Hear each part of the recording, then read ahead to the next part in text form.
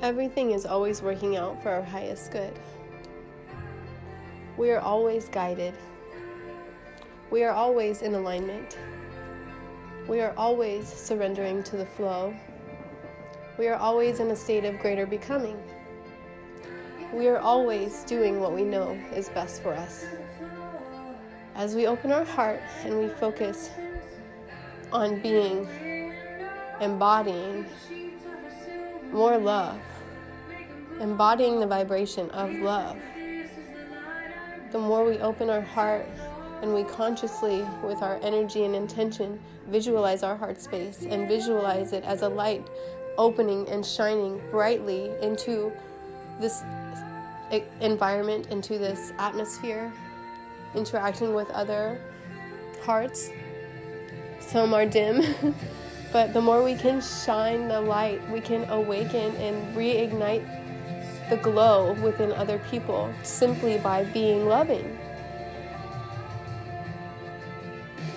and walking from our intuition, listening to our intuition. And when our intuition is telling us something, we are able to listen to it and discern lovingly without assigning negative experiences, without assigning anybody doing something wrong, as just understanding that it's all unfolding this way like a big jigsaw puzzle. That nobody is doing anything wrong in their own mind. We all make our own stories, and it's really about how well we are becoming aware of the stories that we're telling ourselves and the stories that other people are telling, and recognizing that we are all writing our own narrative. And it is amazing to have this much power. It's also overwhelming because we have this much power. Our perception is 100% under our command. You can choose a thought right now. Choose one thought right now and think it. Choose one thought right now and think it. And keep doing that.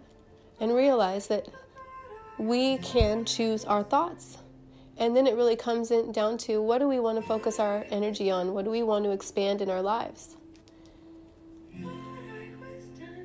And we stay aligned in that heart-centered way of being, in merging two worlds of having a real, tangible practice that you do every day that brings you abundance necessary for living.